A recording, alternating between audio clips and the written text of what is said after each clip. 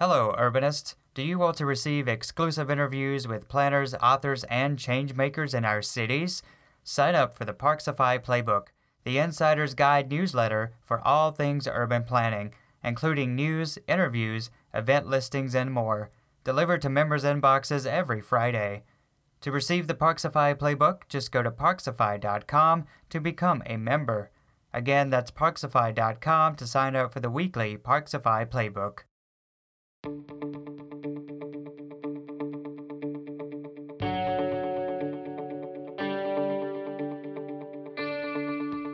Hello, I'm Ash Blankenship, and this is the Parksify podcast, where each week I talk with planners, urbanists, and authors in our cities to discuss topics that impact our communities. This week I'm speaking with Brent Toderian, former chief planner for the city of Vancouver, and now a city planner and the founder of Toderian Urban Works. I recently had the opportunity to talk with Brent about his tenure as Vancouver's chief planner and about some of the challenges facing our cities. I think the biggest challenge I find is the culture of excuse versus the culture of aspiration. Most cities are facing very similar issues. The cities that are succeeding are the ones that have gotten past that culture of excuse. What I call the 8 most unhelpful words in the English language. We could never do that in our city. My conversation with Brent Toderian, all ahead on this week's episode of the Parksify podcast.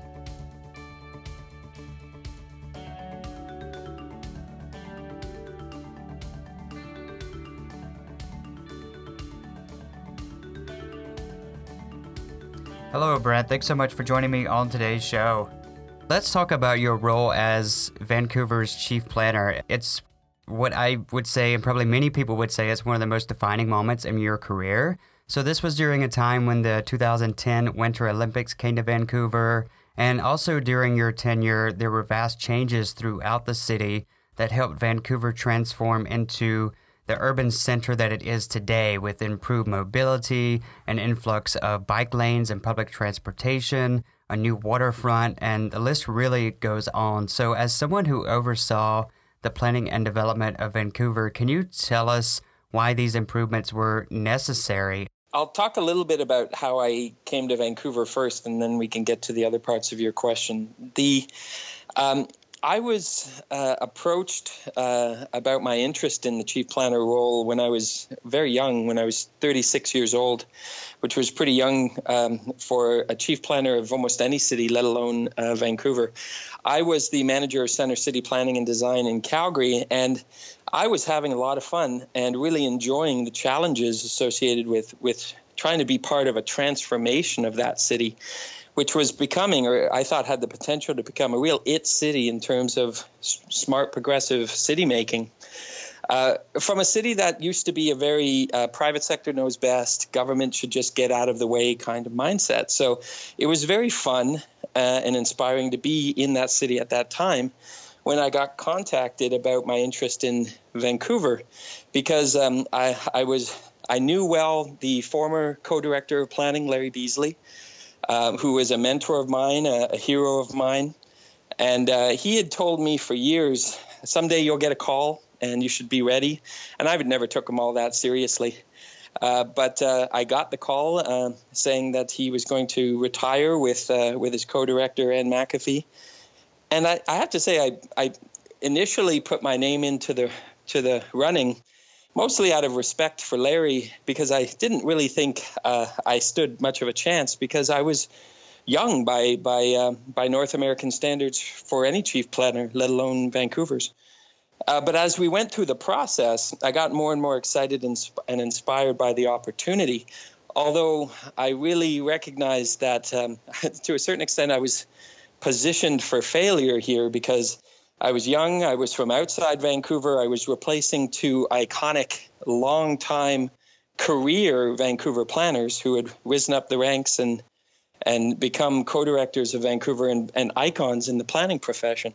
So I knew that wasn't going to be easy, it was somewhat intimidating, and I think thinking about it.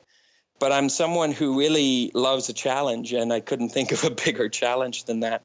So as I went through the long competition for that role, I went from putting my name in, thinking it was just a nice thing to do to respect my friend and mentor.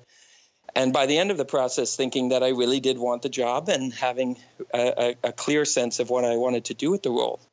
And as you say, it was a really important time in Vancouver, not just because of the retirement of these two great urbanists, but we were at a point where the energy was starting to shift from not only transforming the downtown, but also looking at the rest of the city, looking at the rest of the region in a more comprehensive way, thinking about densification, what I call density done well in many contexts, not just downtown, all sorts of different ideas, not to get something started in Vancouver, because Vancouver had had generations of smart city making. But there was a great opportunity to take that to the next level, to figure out what the next level was, a Vancouver 2.0, Vancouverism or Vancouver model 2.0, or maybe 3.0, depending on your perspective on the eras. And it was really exciting. It was a wonderful opportunity, by far the hardest job I ever had in my life, but by far the most interesting, certainly. What are some of your greatest accomplishments, you believe, while Vancouver's chief planner?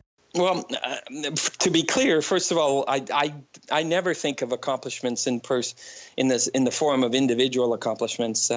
To me, everything we did together, my team, and even having the opportunity to learn from my predecessors, past generations of great urbanism in Vancouver. But the specific projects that I can think about, first of all, certainly the Olympics, preparing for the Olympics, doing the detailed work on the Olympic Village in record time with a gun to our head, because as the saying goes, you can't tell the Olympics you need a few more months and you're not ready. So, and not just wanting to do a village for the athletes, but do a community that was going to be a model, not just for green community building, but inclusive community building, etc. So the aspiration of that was remarkable, the time frame remarkable, and I think the achievement remarkable, especially as I've now had the opportunity to watch that community evolve over the 8 years since the Olympics were held. There's a lot of next step thinking in terms of the downtown, a next evolution in thinking around the view corridors, which are our iconic policy about protecting views from public spaces to the mountains through the downtown, new policies and approaches around the skyline that really opened up the idea towards more adventurous architecture in the right place for the right reasons. And not just all the buildings tending to look the same, because I had certainly heard that narrative. Well, Vancouver has wonderful urbanism, great planning, but why do all the buildings look the same? Even if they are great, smart, brilliant building typologies, the monotony of the architecture was frequently commented on to me, not only by locals, but by visitors as well. So the idea of matching our great, smart urbanism with a more adventurous architecture and more architectural risk-taking was something I really was interested in pushing. I called it at the time, we were known as and often referred to as a city by design, that our city was not accidental, it was a product of design thinking. But I also wanted us to be what I called a city of design, a city where there could be creativity and inspiration that wasn't all master plan and could be experimental and creative. So the art was to marry those two ideas, a city by design and a city of design, in the way that we looked at our architecture and our urban design and our city making.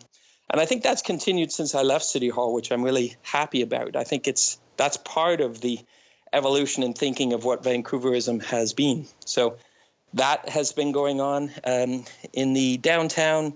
The preservation of the protection, really, of our CBD from residential housing, which was critically important because we were getting this speculation in our CBD that housing would happen and we weren't getting any new office projects built. A project called the Metro Core Jobs and Economy Strategy changed that, and powerfully so, such that we're now doing many new office buildings within the downtown because of that planning clarity. It really shows the power of how planning provides clarity for the marketplace and can actually help make things happen when you make things clear. So that was really important. Green design, our first LEED Gold private sector building policy under our eco-density initiative, where all private sector buildings rezoned in the city had to be LEED Gold plus with 6 energy points. So, new policies that were put in place to require district energy on any sites of 2 acres or greater. So by far the highest green building standards of any city in North America. I think still the highest, even though we have evolved them even higher. What we put in place back in 2010 is still higher than anything else any of the cities in North America have done since. So all sorts of different ideas in the downtown, but then also, and in the Olympic Village, but also out in the rest of the city and in the rest of the region. Corridor planning, our first, I think, really smart corridor approach to planning in the Cambie Corridor, which runs along our Canada Line subway line that was built for the opening of the Olympics. And that has won a great number of awards for urban design and linear city making. Introduction of policies around what I call gentle density, which is the ground-oriented densification. Hidden density, which was the laneway housing. We've got over 3,000 approved laneway houses. And more secondary suite, infill suite policies, which I called invisible density at the time. So ways that the lower density neighborhoods could start to evolve to allow aging in place, more nimble communities, without necessarily exploding the community context with high rises or even mid rises. So as we went out of the downtown into the rest of the city, that really, really tough conversation about how neighborhoods should not be considered so-called stable, but should think about how they can evolve to be better for people to age in place or to downsize within their community and keep their communities, schools open and their community shopping open, etc. So all sorts of those kinds of initiatives, which were really, really hard, because much harder than actually from a community conversation perspective than having a conversation about the changing downtown, because now we're talking change in low density neighborhoods. And then the regional context too. I was part of the leadership that put in place the new regional plan for Metro Vancouver. So looking at all those scales of urbanism and city making, not just the downtown, but including the downtown, but in every other context, and not looking at it from a one-size-fits-all perspective, but from a smart, contextual, strategic city-making perspective. We'll return to my conversation with Brent Toderian in a moment, but first, do you want to receive exclusive interviews with planners, authors, and change makers in our cities? Sign up for the Parksify Playbook, the Insider's Guide newsletter for all things urban planning, including news, interviews, event listings, and more, delivered to members' inboxes every Friday. To receive the Parksify Playbook, just go to parksify.com to become a member. Again, that's parksify.com to sign up for the weekly Parksify Playbook. So what more would you like to have done while Chief Planner? Oh, God, so much. There was never enough time. We were incredibly ambitious. I remember being told by other Olympic cities that don't expect to do any other work in the 2 years leading up to the Olympics, because the Olympics are going to be your full-time job. And that was so not us. We did the opposite of that. I remember the month before the Olympics started, which was in February 2010, in January 2010, I remember we brought 4 huge, big policy projects to council for decision. New view corridor approach, the new green building policy, and there were, I think, the new framework for community plans. And I remember saying to our staff, any one of these would be the biggest thing that another planning department would do in that particular year. And we're presenting 4 of them in the month before the Olympics start. That was kind of indicative of how we rolled, how we did things. It was creative, it was fast, it was productive, it was inspired. Now, that changed. In the later years of my 6 years there was a change in leadership, who is largely the reason I'm not at City Hall anymore. And the culture really changed. And I spent a lot of my time talking with cities, clients of mine, about the power and importance of culture and how we used to have it at City Hall, and how it changed, even in a city hall like Vancouver's, and how you have to protect against that if you want to continue to have that creative culture that allows you to get a lot of creative stuff done fast. So since your role as chief planner in Vancouver, you actually founded Toderian Urban Works, which is a consultancy firm that works with cities around the world in order to advance urbanism and planning. So how did your role as Vancouver's chief planner actually prepare you to work with other cities?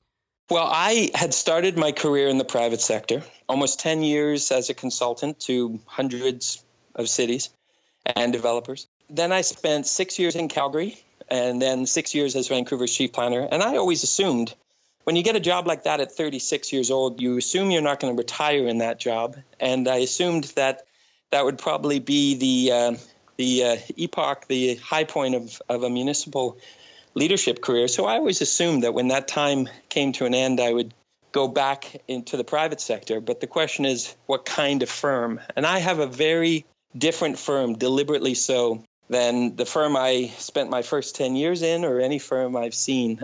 It could be called boutique, although that's somewhat limiting. I think it's very specialized. I call my brand advanced urbanism. My clients don't want to do business as usual. They don't even want to do better than usual. They have to want to do something exceptional, is the way I look at it, in order to hire me and to have me spend my finite amount of energy and resources on that kind of project instead of some other kind of project. So whether it's a city, and the cities that hire me tend to be very aspirational cities, often cities that have already done remarkable things but are inspired by that and want to take it to the next level, or state governments or provincial governments and developers. And I started off the first couple of years after leaving City Hall saying I didn't want to do much for developers. But since then, I've gotten straight what my brand is and what my message is. And I've invited developers who want to do something exceptional and progressive and want to work well with local municipalities in doing it. I've invited them to be a part of it. And so it's a bit of a different kind of a mindset than most consultants who get hired by developers. I joke, and it's not really a joke, that when developers contact me, I interview them rather than them interviewing me, because they usually know who I am. That's why they're contacting me. But I want to make sure that what they want to do and how they want to do it really reflects that idea, that brand of advanced urbanism. And if they can, I can be their toughest critic. Often, in order to satisfy my own ideas of what great urbanism is, I can have a higher bar sometimes than the local municipality they're working with, which means that when we take something into City Hall on behalf of that developer, we get a very different response usually than I think normal developers and normal consultants get, because I've got a reputation for wanting to do exceptional things and even being tough on developers in order to achieve that. So it does create a different dynamic when I walk into a city hall, interact with a mayor or a chief planner as part of an applicant team rather than as an advisor to that city.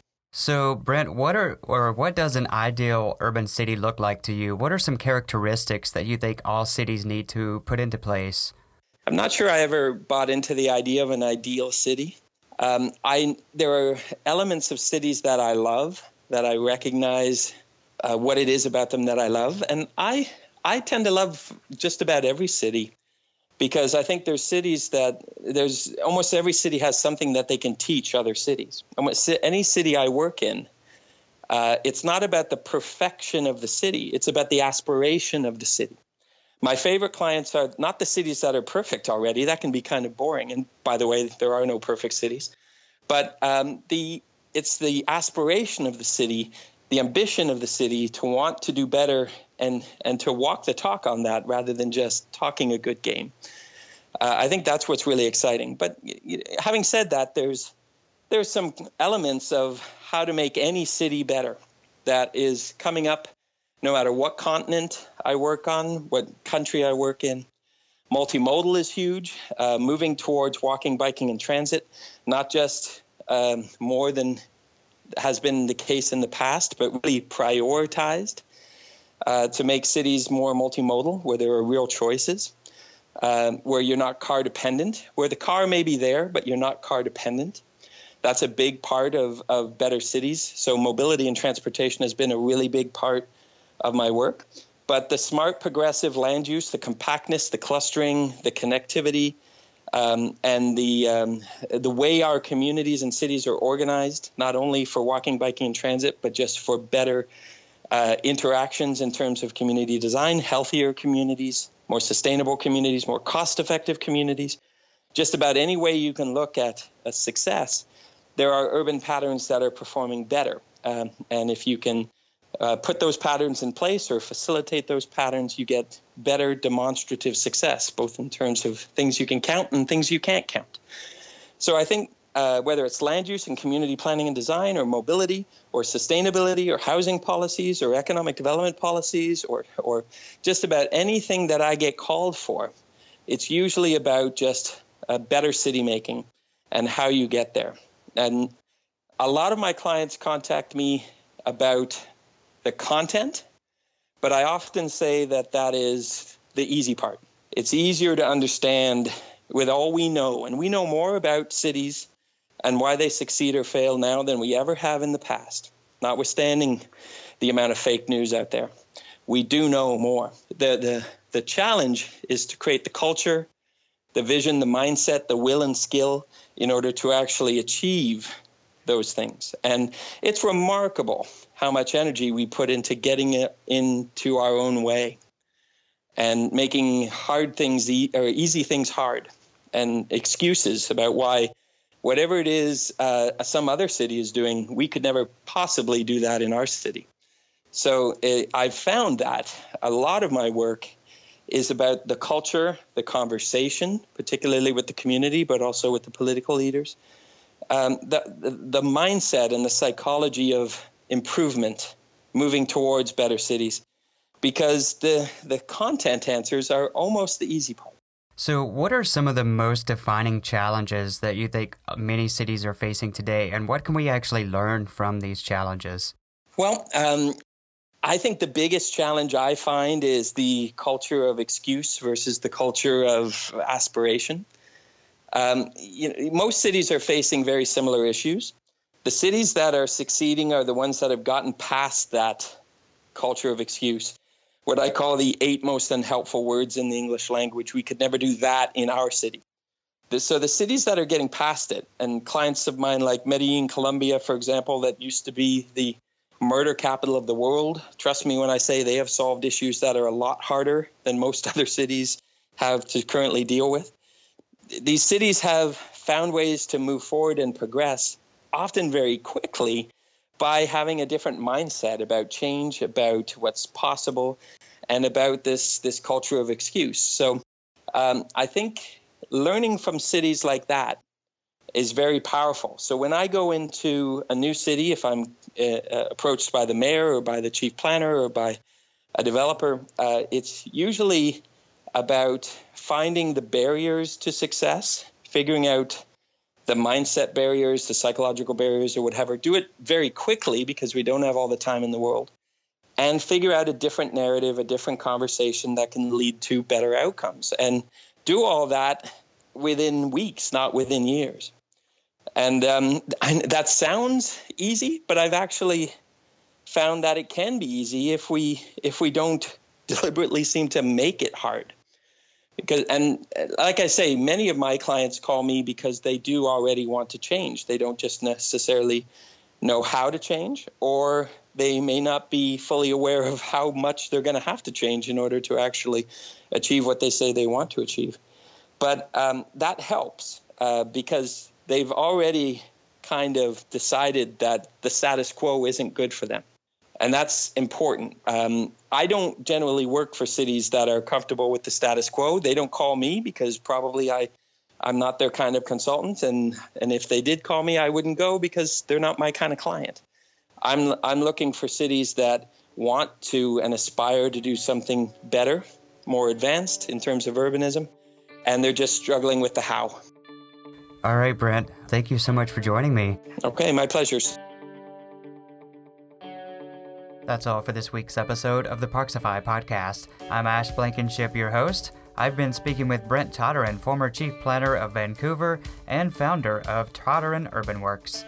As a reminder, the Parksify podcast is funded by members, so if you're enjoying the podcast, consider becoming a member for just $5 a month. All funds go directly towards the podcast. You can sign up today by visiting parksify.com, and all members now receive the Parksify Playbook, the weekly insider's guide to all things urban planning. Our theme music was composed by bensound.com. Thank you for listening. Be sure to subscribe if you haven't already, and even consider leaving a review on iTunes so more folks can find Parksify. Until next time, keep chasing those public spaces.